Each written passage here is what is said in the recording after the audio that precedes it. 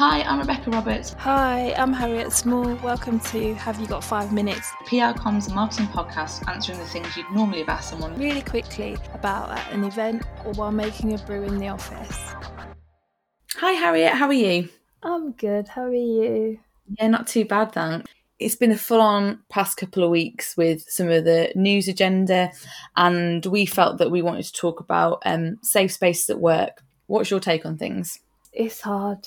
It's really hard, and I've been through some experiences in the workplace, and you just think this shouldn't be happening here, and as well, you really struggle to tell someone. You just hope somebody else would see it, and then maybe realize it. And I think being a black woman is also hard because when you speak, people don't believe you. I remember working somewhere, and I remember telling another woman about an experience I'd had with somebody, and she didn't believe me until it happened to her. And again, that's the thing, is when we say things, believe us, I think, or listen to us. Yeah, and I think some things you just got to open your eyes a little bit more, because some things won't be said, but you can tell when someone's scared. You can tell when someone's nervous about being with just one-on-one with another person. And even sometimes when you're in spaces, you hear the way people talk about certain things. So like certain jokes that are inappropriate or that indicate certain kind of behaviours. You need to be able to read the situation and think, if they're joking about this, what else are they capable of doing or saying? There's a really good blog by Nafasa Safiq on Comms 2.0 this week about how all of us can be allies. There are little things you can do to help someone feel more comfortable or work towards safer spaces. And, I've been in meetings where this one meeting in particular sticks out in my mind. So I was talked over, I was shouted at and aggressively argued with and put down by this one male colleague who kind of said, "I'm sorry for getting carried away. I just feel really passionate about it," as if that was okay. And then after the meeting, the most senior person in the room actually was also a man. And he came up to me and said, "I can't believe he spoke to you that way. It was really unprofessional." And, he is a nice guy. He would, hashtag not every man. It wasn't him. But I said to him, like, "Thank you, but next time, could you just speak up and in front of everybody say that and call him out for it?" And I think that's where those little things that could have made me feel safer, because someone else has gone, "That's not okay." And it's on social as well. Like, someone in the industry asked for comments about everything that happened with the Harry and Meghan interview. And then I just sort of commented under the post. And these two men decided to come for me, not in the industry, not in PR and comms. And some of the men in PR and comms just sort of asked them what exactly about what she said is not true.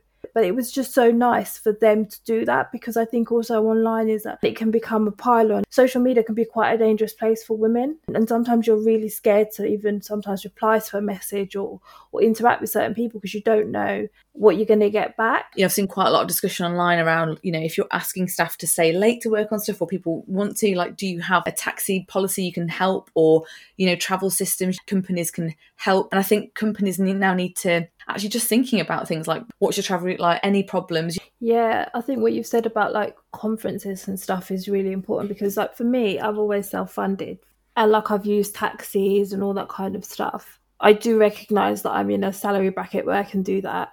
But when you're younger or starting out your career and you're on a lower level, it can be challenging. It's having the choice. And if you are at those kind of events with other people, it's thinking, actually, we're out with this person. How are they going to get home? How are they going to get back to the hotel? Are they safe? Is it maybe worth them texting someone so that we know that they're okay? It's all those little considerations. It takes the burden on everyone, not just that individual woman who's taking a risk.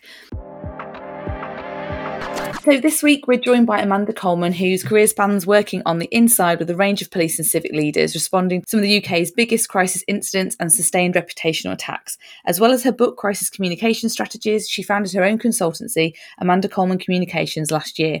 Amanda, thanks so much for coming on today. No, it's good to be here. It's been quite a week for police in crisis comms, and it's always easier from the sidelines to pass comment on what the Met could have done differently, for example. But from a crisis comms perspective, what do you think are the key issues that are important to remember in all of this? Yeah, I mean, it has. And it's a difficult one because I kind of I can see the bigger picture, I suppose, having worked for 21 years in police communications. It is a difficult job. It is a difficult, challenging environment that they're working with anyway, let alone with this last year and dealing with COVID. I was as horrified as everybody else watching some of the footage that came on Saturday night. I think the key to remember has got to be people. And, you've got to keep focused on who are the people who are being affected, who are the people who are really hurting by what's happened. And there are a number of things at play, really, with this, because you've obviously got the tragic death, you've got the emotions on lots of different sides. Ultimately, for me, I think you've got to remember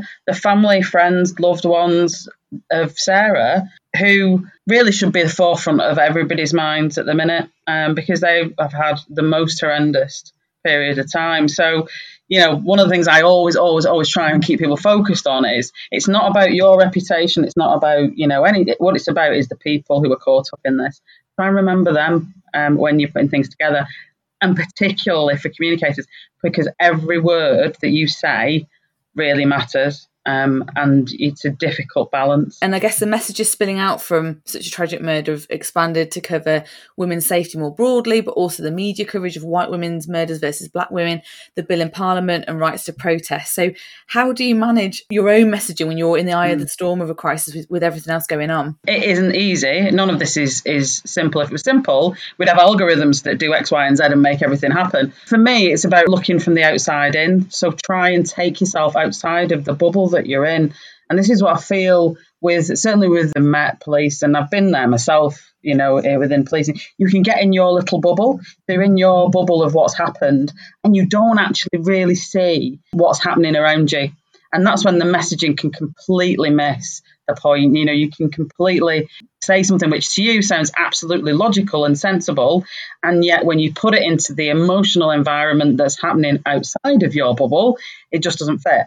So it's finding a way, and there are techniques you can use to kind of do it, making sure you've got a good network of people outside of the organisation who you can sense check things with, all that sort of thing. You can do that, and you'll do it on a daily basis anyway when you'll be putting campaigns and initiatives. So you can do the same in the middle of a kind of reputational or operational crisis, just the same sort of thing. But we go into, oh my God, it's a crisis, we deal with it totally differently. And actually there's loads of things that you would normally do that you can call upon in a slightly different way to help out. So for me, to try and get your messaging right is to have that outside perspective on it, because otherwise you're just looking at it through your lens, and that isn't going to be the best way of viewing what's happening. And moving the conversation forward, what do you think are the critical things that need to happen now in handling the crisis? For me, it's really clear. They need to take a long look, a panoramic look at what's happened. There's no room to be defensive. You need to be open to the recognising that there's always going to be something to learn from it. I'm not saying they did a particularly horrendous job. That's to be decided. It's good that there's going to be a full look from top to bottom of what happened and what decisions were made, because 90% of what they did may have been absolutely right, 10% may have not been right, and that's the bit that we all saw that looks particularly bad. So it's important to really unpick all that, but in an open way, in an open and learning way. And I think, again, from my perspective, it too quickly looked as though it was trying to be everything's fine. Well, you as an organisation can't really say that. It's for everybody else around. It's for the people that you're policing to say whether they think everything looks fine and feels fine. But the most important thing is openness, transparency, real transparency, and a bit of humility. Actually, we probably have got things to learn. Yes, this could be done differently. I can get really boring about this, but lots of the techniques and approaches that happen in policing have happened the same way for lots of years. But what we've seen, particularly in the last year, is the world has massively changed. And I think not just, for businesses that are trying to reinvent themselves, for public services that have got to reshape how they operate. And as communicators, we have to do the same. And that's what I think, when you start to look at how can you move on from this? Well, to start with, try and get a bit of a perspective from other people and reflect on what's happened from other people's points of view. And it feels like we're at a particularly tense point with the pressure of lockdown and rising concerns over equality and the trust and the role of the police force. What do you think police communications teams have to focus on locally now over the coming months, kind of around the country? It's not just like a London-centric issue. Yeah, I mean, they have a really, I would say this, I did it for 20 odd years. It is a really difficult job. It's a very challenging job, trying to balance lots of things. You've got lots of operational issues that they'll deal with. Because in the middle of all that, and, you know, my heart goes out to the hard-working police officers and staff and police communicators who would have been sitting there knowing that when they were back in work, the job was going to be that bit harder because of what everybody'd seen and because of the way everything had kind of developed. I think the most important thing for them is to be really open with that conversation they're having with their community. West Midlands did it particularly well over the weekend because, you know, they were talking about vigils that had happened there, and that, you know, there was a very positive response to how they'd approached it. So I think local police forces should understand their communities. They should be able to have their ongoing conversation with their communities and, you know, openly talk about any concerns they've got about what's happened and how that might reflect and what does it mean for them locally, as well as really championing, you know, the positive work that goes on, because that's the key. I hate I could talk for hours. I hate the phrase, you know, when you see police statements and they say people should be reassured. Actually, it's not for you to tell me whether I'm reassured or not. It's for me to feel it. And I think that's the important thing, is that you need to understand how people are feeling and make changes and develop what you do accordingly to be able to get them to feel better about things if they don't. Great. Well, thanks so much for coming on to that. It's been really great. Thank you. Thanks for joining us, and everything we've mentioned today will be in the show notes. We're here to answer the questions you need answers to and talk about the PR, communications and marketing topics you care about, because we've got 5 minutes. You can DM us or contact Harriet at comsovercoffee.com and Rebecca at threadandfable.com. If you're enjoying the podcast, please do rate, review and subscribe so others can find us. Find us on Twitter at Rebecca7Roberts and at Harriet Smallies.